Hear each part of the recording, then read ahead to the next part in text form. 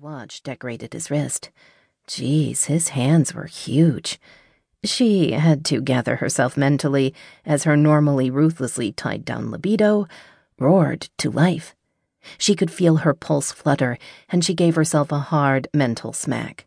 If there was one thing in the world Nina could recognize, it was trouble. And this guy was trouble. She'd placed herself on a trouble-free diet years before, and she reminded herself that he was way off the menu. Lex raked his glance over her from head to toe. The woman, most likely the sister, had on a white blouse buttoned up to the chin and slacks with low-heeled shoes. Her hair was tightly bound up into a bun on the top of her head, and she was wearing glasses. He dismissed her as a sexual being immediately. "I'm looking for Ray." His voice was blunt, manner straightforward, and slightly threatening. She gathered herself up and stood tall, back straight. "Why?" "Why?" "Did I mumble? You do seem to speak English. Are you having a problem with the word? Do I need to explain it to you?" Lex barely held back a growl of annoyance. "Listen, I'm looking for Ray. It doesn't have anything to do with you. Is he here or not?" She raised a brow but remained silent, her arms crossed over her chest. He tried to stare her down, but she just snorted and started to step back and close her door in his face. "I need to talk to him," he added quickly. He shifted his weight from foot to foot, feeling like he'd been called to the principal's office. "Is that so? He's not here. If you want to leave him a note, I'll give it to him when I see him next." Again, she started to close the door, but he put a hand out to stop her. "When's that gonna be?" "Just who are you?"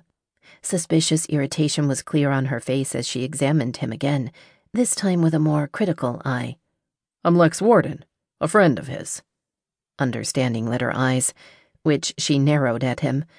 Lex knew for sure this wasn't a good thing. "No, you're not. I know who you are, Mr. Warden. And you are not Gabriel's friend. He's had enough people in his life leading him astray. I should know. I've cleaned up after him long enough. Get the hell off my porch and don't bother coming back." She moved her arm behind the door. He leaned in, growling. "Listen, lady, you don't know what you're getting in the middle of." She poked him hard in the middle of his chest. Her face was hard, gaze furious. "You did not just growl at me. You listen here. I don't care what the fuck you want. Don't you dare try to intimidate me with your size. Growl at me? How dare you? Get the heck out of here and do it now before I shoot you." He'd been fascinated with her face, at the light of ferocity in her eyes, the scent of a woman in full battle mode. He stepped forward only to feel something hard poke him in the balls. He looked down and saw the shotgun she pointed at him with her free hand.